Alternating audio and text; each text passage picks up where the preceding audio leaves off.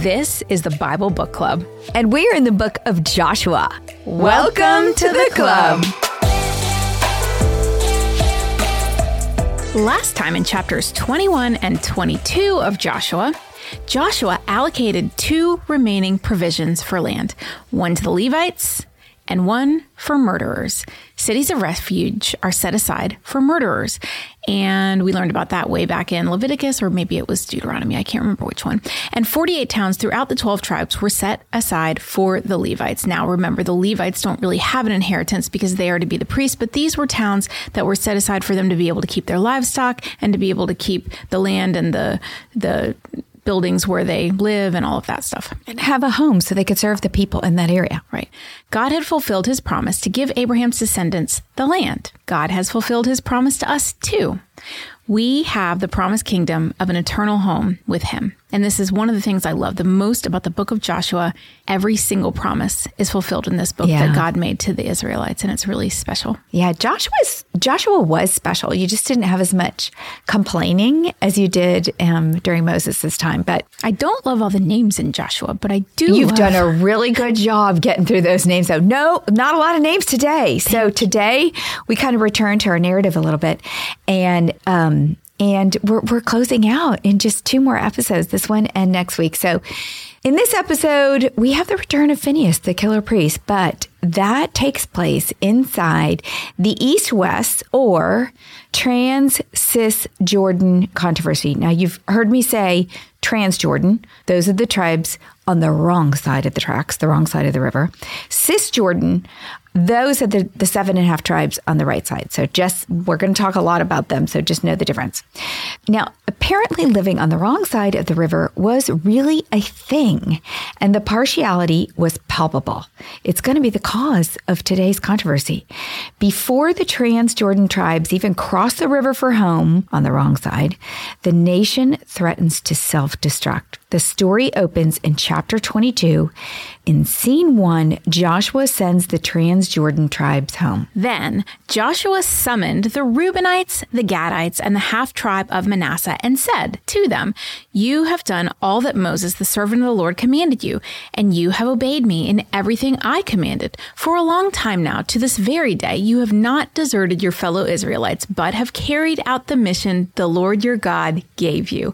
Now that the Lord your God has given them rest, as he promised, return to your homes in the land that Moses, the servant of the Lord, gave you on the other side of the Jordan. But be very careful to keep the commandment and the law that Moses, the servant of the Lord, gave you, to love the Lord your God, to walk in obedience to him, to keep his commands, to hold fast to him, and to serve him with all your heart and with all your soul." So these last words, Moses said almost the exact same thing in Deuteronomy 10:12. Listen to what he said. "And now, Israel, what does the Lord your God ask of you but to fear the Lord your God, to walk in obedience to him, to love him, to serve the Lord your God with all your heart and with all your soul, and to observe the Lord's commands and decrees that I am giving you today for your own good." And Moses didn't just say it here. He said it also in Deuteronomy 11:22, Deuteronomy 19:8, and Deuteronomy 30:20. But Joshua summed up God's commands and Moses' words here. He commends them on their faithfulness. He challenges them to remain faithful. And I love that Joshua is so succinct. I love Moses too, but he repeats himself a lot more. Joshua, being a warrior, gets straight to the point and lays it out. But he's so faithful to Moses. He has remembered every word, and he carries that through to the Israelites now that they're in the land. And the Israelites know every word probably too, because they meditate on it and they read it. So they knew exactly what he was talking about when he said it. But when you say meditate, remember that was one of Joshua's first commands, was that he was to keep the word close to him and study it. And he really does. Continuing in verse 6, "Then Joshua blessed them and sent them away, and they went to their homes. To the half-tribe of Manasseh, Moses had given the land in Bashan, and to the other half-tribe, Joshua gave land on the west side of the Jordan along with their fellow Israelites. This last sentence is written in parentheses and stuck in here by the author. It seems insignificant, but it sets the stage for the dispute that follows. Manasseh is the one tribe that belongs to both the trans and cis-Jordan tribes. Their land is split by the river. Moses gave half of the tribe their land, and Joshua gave the other half their land. Manasseh is kind of this bridge between the two sides of the Jordan and the two sides of Israel, and may have been a strategic plan by Moses and Joshua to ensure unity in the nation. We don't think of rivers today as being a big divider, but to them, remember, They didn't have a bridge, right? they didn't have a bridge. That God had to do a miracle for them to cross, or they had to get in a little boat. So it was a big deal. So do you think Moses couldn't have known that Joshua was going to give the other side to the other half of the tribe? The other half of land to the Right. On well, the other he side. probably did, because again, the two tribes, Reuben and Gad, asked for land, and then Right. somehow, remember, half of Manasseh got added to it. We don't know how. So it was probably assumed that the other half would get land in the promised land. Now, I will say this: there's a lot of discussion among the commentaries of, was the Transjordan land part of the promised land? Was it like adopted into the promised land, or wasn't it? It is very interesting when you analyze the nuances of how they talk about it, that kind of imply the mentality was it was not. However, Israel is a nation and they're living on both sides. So I can't say whether it was or it wasn't in God's eyes. Moses gave it, and so it may have been, but it's not always included. Interesting. Yeah. Continuing on in verse 7, when Joshua sent them home, he blessed them, saying, "Return to your homes with your great wealth, with large herds of livestock, with silver, gold, bronze, and iron, and great quantity of clothing, and divide the plunder from your enemies with your fellow Israelites." So the Reubenites, the Gadites, and the half-tribe of Manasseh left the Israelites at Shiloh in Canaan to return to Gilead, their own land, which they had acquired in accordance with the command of the Lord through Moses. So this is the first mention of dividing the plunder from your enemies with your fellow Israelites. And that was a tradition. Remember, not every man went to war, but when a warrior came back to his tribe, he was expected to divide it up. And David is actually going to talk more about this later in the Bible, but it's a great concept and one that Israel adhered to. Now, after commending them on their faithfulness and instructing them on how to stay faithful to God, Joshua blessed those Transjordan tribes and sent them on their way. And all is good. Scene 2, the Transjordan tribes decide to build an altar. Verse 10. When they came to Gileath, near the Jordan in the land of Canaan, the Reubenites, the Gadites, and the half-tribe of Manasseh built an imposing altar there by the Jordan. The Transjordan tribes make it as far as the Jordan River before they falter. Did doubt set in, or was it there before they left? We just don't know. They are leaving the land of Canaan for the land of Gilead. Was that a good thing or a bad thing? We don't know. The Israelites never included the land of Gilead when speaking of the promised land. So is it a part of the promise or no? We don't know. What would their status be going forward? Will they be second-class citizens? Will their relationship with Israel be forgotten altogether? Moses gave them the Gilead land. Joshua commended them for helping claim the Canaanite land. Both of these are good things from two really great leaders. But would the Cisjordan Israelites remember how faithful the Transjordan Israelites had been? The Transjordan tribes come up with an idea sitting there on the bank of the Jordan before they crossed over. What did one do at the time when they wanted to remember something in those days? Well, they built an altar. So they decided they would build a huge one so everyone for miles around could see it and remember their fellow Israelites across the river. So I guess by the way you're talking, this altar wasn't really an altar that was meant for sacrificing to the Lord.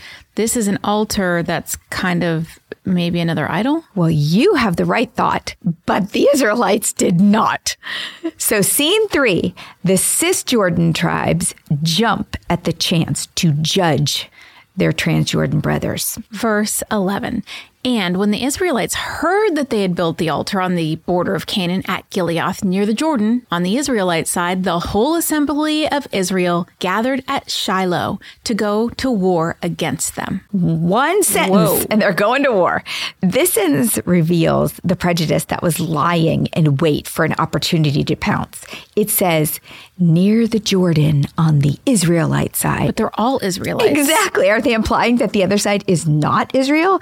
Because it's definitely inhabited by Israelites, 2.5 tribes of Israelites who not just only a few days earlier were commended by Joshua for gallantly fighting for Israel.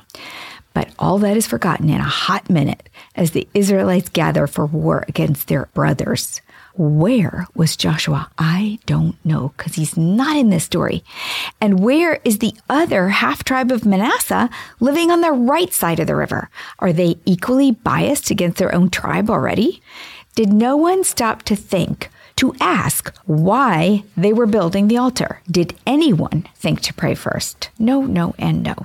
Take note, trust is so tricky. But as believers, we should be the most patient in our trust, giving all the benefit of the doubt. In other words, we should accept someone as honest even when there are reasons to doubt. Yeah, we just need to assume positive intent. Yes. Until proven guilty. And I think today, in today's culture, we tend to assume negative intent, and that's how come everybody's so offended by everything. People jump on social media like, it goes crazy. Yeah. So the question is, are you patient to wait for understanding, or are you quick to assume the worst about others? All right, scene 4, the tribes face off. Verse 13. So the Israelites sent Phinehas, son of Eleazar, the priest, to the land of Gilead, to Reuben, Gad, and the half-tribe of Manasseh. With him, they sent 10 of the chief men, one from each of the tribes of Israel, each the head of a family division among the Israelite clans. It is never a good sign if they send Phinehas. Phinehas is not your average priest. Phinehas is a zealous defender of God and his laws. Remember in Numbers 25:6, season 4, episode 13, Phinehas is the killer priest who speared a Midianite temple prostitute and her Israel lover together. One spear, 2 people caught in the act. The priest is a beast. The fact that the Israelites chose Phinehas sent a message that the Cisjordan tribes are not messing around. The Transjordan tribes had sinned, in their opinion, and Phinehas, the killer priest, would bring them down. So it's kind of like when my son gets sent to the principal's office in his high school. It's like Phinehas is the principal. Yeah. Because otherwise you'd just be sent to a guidance counselor. He would just pat you on the head and say, there, go back to class. That's wrong. No. This is serious. Continuing in verse 15. When they went to Gilead, to Reuben, Gad, and the half-tribe of Manasseh, they said to them, the whole assembly of the Lord says, how could you break faith with the God of Israel like this? How could you turn away from the Lord and build yourselves an altar in rebellion against him now? Was not the sin of Peor enough for us? Up to this very day, we have not cleansed ourselves from that sin, even though a plague fell on the community of the Lord. And you are now turning away from the Lord? If you rebel against the Lord today, tomorrow he will be angry with the whole community of Israel. If the land you possess is defiled, come over to the Lord's land, where the Lord's tabernacle stands, and share this land with us. But do not rebel against the Lord or against us by building an altar for yourselves, other than the altar of the Lord our God. When Achan, son of Zerah, was unfaithful in regard to the devoted things, did not the wrath of the whole community come on Israel? He was not the only one who died for his sin. The Cisjordan tribes make 2 accusations using 2 past examples to justify their anger. The first was the sin of Peor. This was an act of rebellion in Numbers 25. The Israelites had been worshiping Baal of Peor by indulging in sexual immorality. Baalism was a fertility cult with temple prostitutes and sexual sacrificing. As a result of what they did, God sent a plague on Israel because of their unfaithfulness. When Phinehas speared the Israelite and one of the women, the plague stopped. So they're using this to say, if you don't stop this, we're all going to die, or a bunch of us, because I want to say there were 27,000 that died in that plague. The second example they give is the sin of Achan. This was an act of disobedience from Joshua 7. The Israelites were commanded to destroy everything in Jericho. It was a harem battle. Achan did not. He took silver and gold and a robe, and he kept them and hid them. In the very next battle that Israel took part in, they were routed and 36 men were killed. Joshua was distraught and questioned God, like, I thought you were going to go before us. You're going to be with us. What happened? And God revealed that Achan had taken things. To the Cisjordan tribes, the Transjordan tribes have disobeyed God by building altars and rebelled against God by worshiping other gods. And so they are feeling that they need to annihilate them, take action for God, or they themselves will be punished. Now, the Cisjordan tribe solution is this. It's for the Transjordan tribes to leave their defiled land and move over to the Lord's land. There's that prejudice again, implying that the land on the east of the Jordan is not the Lord's land, even though Moses gave it to them. The Transjordan tribes respond to the accusations of rebellion and disobedience like this. Verse 21, Then Reuben, Gad, and the half-tribe of Manasseh replied to the heads of the clans of Israel, The mighty one, God, the Lord. The mighty one, God, the Lord. He knows. And let Israel know, if this has been in rebellion or disobedience to the Lord, do not spare us this day. If we have built our own altar to turn away from the Lord and to offer burnt offerings and grain offerings, or to sacrifice fellowship offerings on it, may the Lord himself call us to account. No, we did it for fear that someday your descendants might say to ours, What did you have to do with the Lord, the God of Israel? The Lord has made the Jordan a boundary between us and you Reubenites and Gadites. You have no share in the Lord, so your descendants might cause ours to stop fearing the Lord. That is why we said, Let us get ready and build an altar, but not for burnt offerings or sacrifices. On the contrary, it is to be a witness between us and you and the generations that follow that we will worship the Lord at his sanctuary with our burnt offerings, sacrifices, and fellowship offerings. Then, in the future, your descendants will not be able to say to ours, You have no share in the Lord.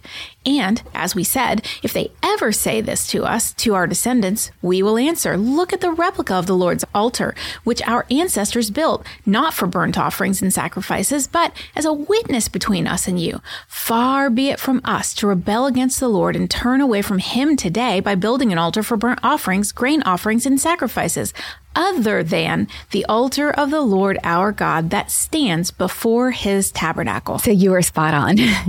It was not for sacrifices. They did this as a memorial, a reminder. The Transjordan tribes explain and defend their actions vehemently. The motivation for building the altar was fear. Fear that the second-class Israelites would be shut out. They were considered the second-class citizens, that they would be shut out of the tabernacle, which means they would be shut out of the presence of God, and eventually probably the nation of Israel. The purpose of the altar was to serve as a reminder of the relationship between the tribes on both sides of the Jordan. The altar was not built to offer sacrifices. Yeah, but this is also evidence of lack of trust on either side. Correct. Because neither one of them are assuming positive intent. One is assuming that the other ones are going to disown their descendants, so they feel like they need to build this altar. And then the other ones are assuming that they've turned away from the Lord. So all this conflict just could have been avoided if everyone had just assumed positive intent on the other side. Or been more communicative. Communication brings collaboration, and they could have easily. So the Israelites, the Cisjordan Israelites, heard that this had been built. It must have been a rumor. It wouldn't have been a rumor if the Transjordan tribes had sent a note. Hey, send a runner back and tell them, we're feeling this way and we just want to build this thing. It's just going to be a reminder. Or had they been feeling that way before they left, they would have addressed their feelings. We feel like second-class citizens, guys. Can we talk about this? And the tribe of Manasseh, which was on both sides, would have been the perfect tribe to bring it up. Manasseh was from Joseph, well-respected patriarch. They had a lot of, Manasseh and Ephraim had a lot of clout. They could have easily brought it up. Hey, we fought hard. We're on both sides. We don't want to feel split, like one side is better than the other side. Let's talk about this. So many things could have happened to avoid this. So there's your lesson in positive communication and avoidance of conflict straight from the book of Joshua. Exactly. The motive of the Transjordan tribes was good. They just didn't explain it well. Well, the Cisjordan tribes, fortunately, respond with relief. Verse 30. When Phinehas the priest and the leaders of the community, the heads of the clans of the Israelites, heard what Reuben, Gad, and Manasseh had to say, they were pleased. And Phinehas, son of Eleazar the priest, said to Reuben, Gad, and Manasseh, today we know that the Lord is with us, because you have not been unfaithful to the Lord in this matter. Now you have rescued the Israelites from the Lord's hand. God intervened, and Phinehas had the intelligence to listen first before he spared them all. Phinehas credits the Transjordan tribes with the opposite of being unfaithful. So they were being told they were being unfaithful, and he credits them that they have rescued the Israelites from the Lord's anger by explaining what they were doing.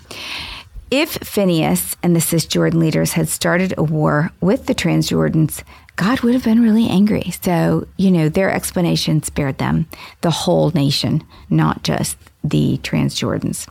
All right, scene 5. All of the Cisjordan Israelites praise God for the results. Verse 32. Then Phinehas, son of Eleazar the priest, and the leaders returned to Canaan from their meeting with the Reubenites and Gadites in Gilead and reported to the Israelites. They were glad to hear the report, and they praised God. And they talked no more about going to war against them to devastate the country where the Reubenites and the Gadites lived. And the Reubenites and the Gadites gave the altar this name, a witness between us that the Lord is God. So the altar is legit if Phinehas says so, and he did, and everyone is glad to hear it. However, the tribe of Manasseh is oddly missing in the description of those who live in Gilead. And one has to wonder if it was because half of Manasseh is represented in the Cisjordan, so the tribe is not completely a second-class Israelite tribe, whereas the Reubenites and Gadites, well, they all live in Gilead. Or maybe because half of the Manasseh tribe is present and they couldn't speak poorly about them.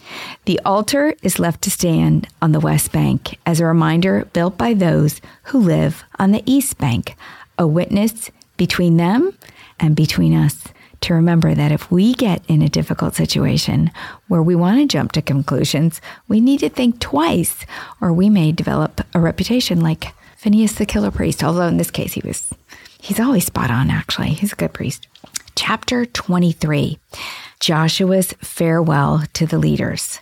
Joshua is 110 years old. He knows it is time to say goodbye. And like Moses, he has a few things he wants to say. Fortunately, he has a lot fewer words than Moses, because Moses was the teacher leader of Israel, a man of words, who, interestingly enough, in the beginning, doubted that he could even speak. But God encouraged him by giving him a spokesperson, his brother Aaron. Joshua was the warrior leader of Israel, a man of action, not words, who often doubted that he could fight and win. But God encouraged him by telling him that he would be with him and to be strong and courageous. These were two very different leaders with unique gifts, one a man of words, one a man of action, both used by God for the same purpose and for the same people, to get Israel into the promised land as a nation.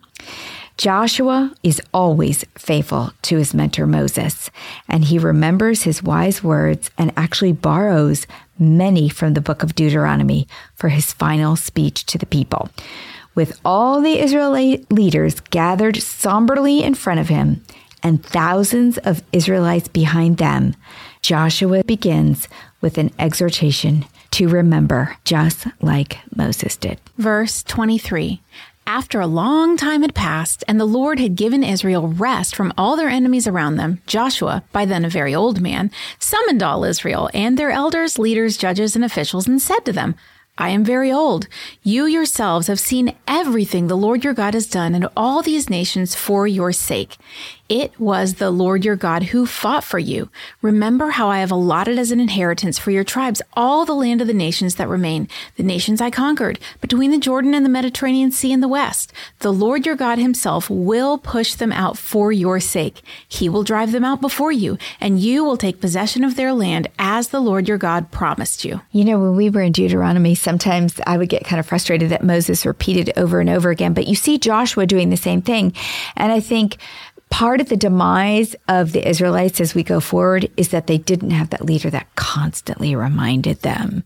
In its redundancy, it keeps you grounded, and maybe something that would be really good for us today, because we don't read the word like even, the fathers of the faith that have been in our time, like Calvin and all those other people you think of, that just lived in the word all the time. That's a good advice for the word, and also good advice for a leader, because sometimes you feel like you told your team something one time and they should know it, but you really should say it over and over in not the same exact way, maybe in a meeting, and then another month or something, say it again, and don't assume that everybody just remembers every word you said. Or like your kids. Your husband. Yep. Okay, I'll stop there. I should tell my husband things over and over and over and over. No, I won't do that. Okay. That's called nagging. Exactly. Joshua wants the Israelites to remember what God has done. He conquered the nations, he gave them the land, and he will continue to drive the Canaanites out, and they will possess the land. It does sound like they had not finished the job of driving out the Canaanites, or perhaps there was a constant Canaanite creep back into the land. Regardless, their presence is a serious threat to Israel and a grave concern of Joshua's. So he encourages them as God encouraged him to be strong.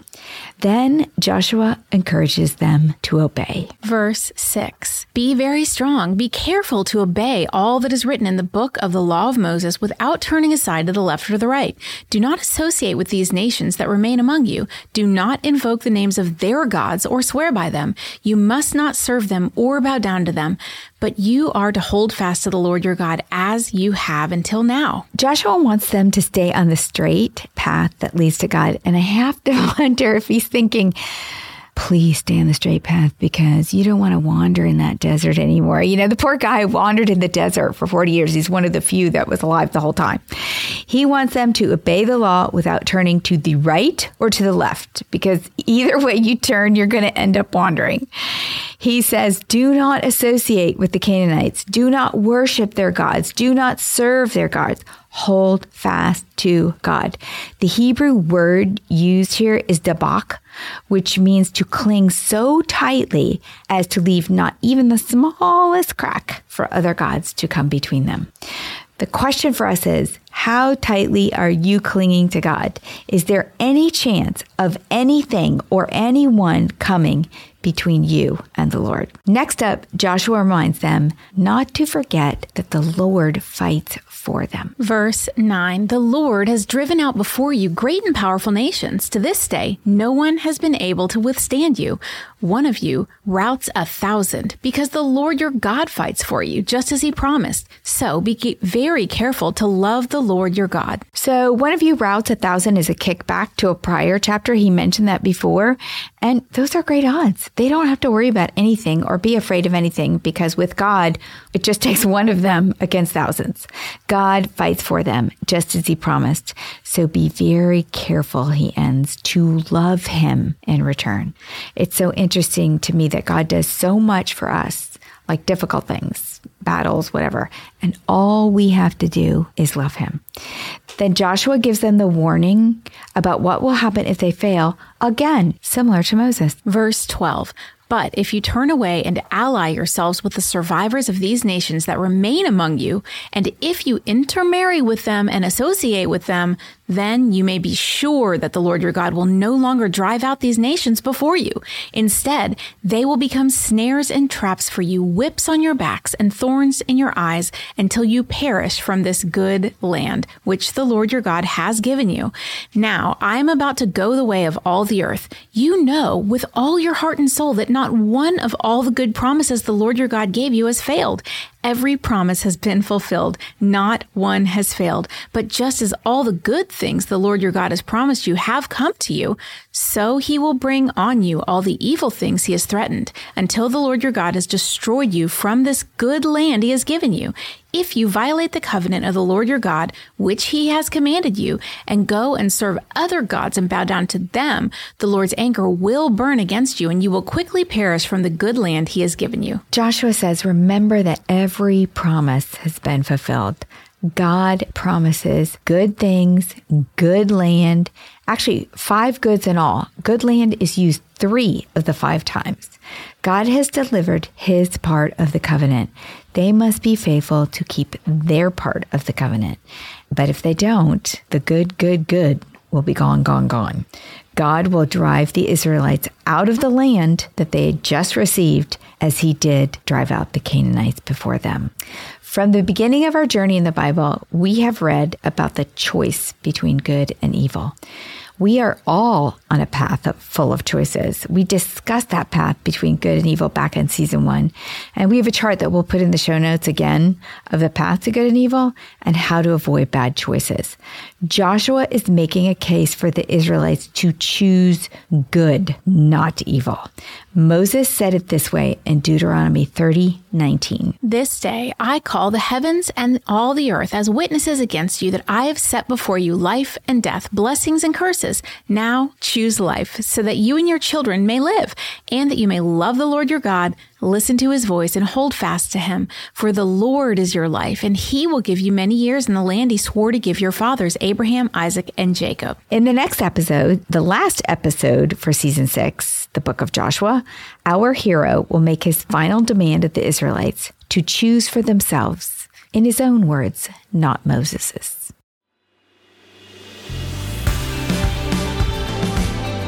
What's a club without friends? If you're enjoying the Bible Book Club, why don't you share it? And then you can say, Welcome to the club.